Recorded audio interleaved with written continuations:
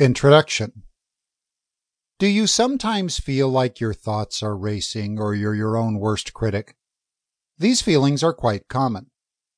Even if you don't feel this way, though, chances are you talk to yourself. We all do.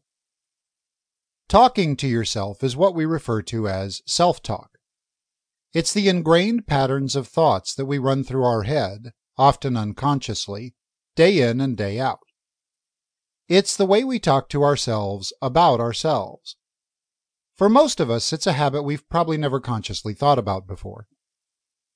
In this book, we'll cover everything you need to know about self-talk to use it to your advantage instead of letting it control you unconsciously. Self-talk has incredible impact on your self-confidence, your progress toward your goals, your relationships, and even the way you live your life. After you listen to this audiobook, you'll have concrete strategies and exercises at the end of each chapter to make your self-talk your own greatest ally in living your best life possible. This short audiobook will help you turn negative self-talk into constructive, positive self-talk. Chapter 1. What is self-talk? In this chapter, we'll discuss just what exactly self-talk refers to, so we're all on the same page as we move forward in this book. Self-talk is your internal monologue.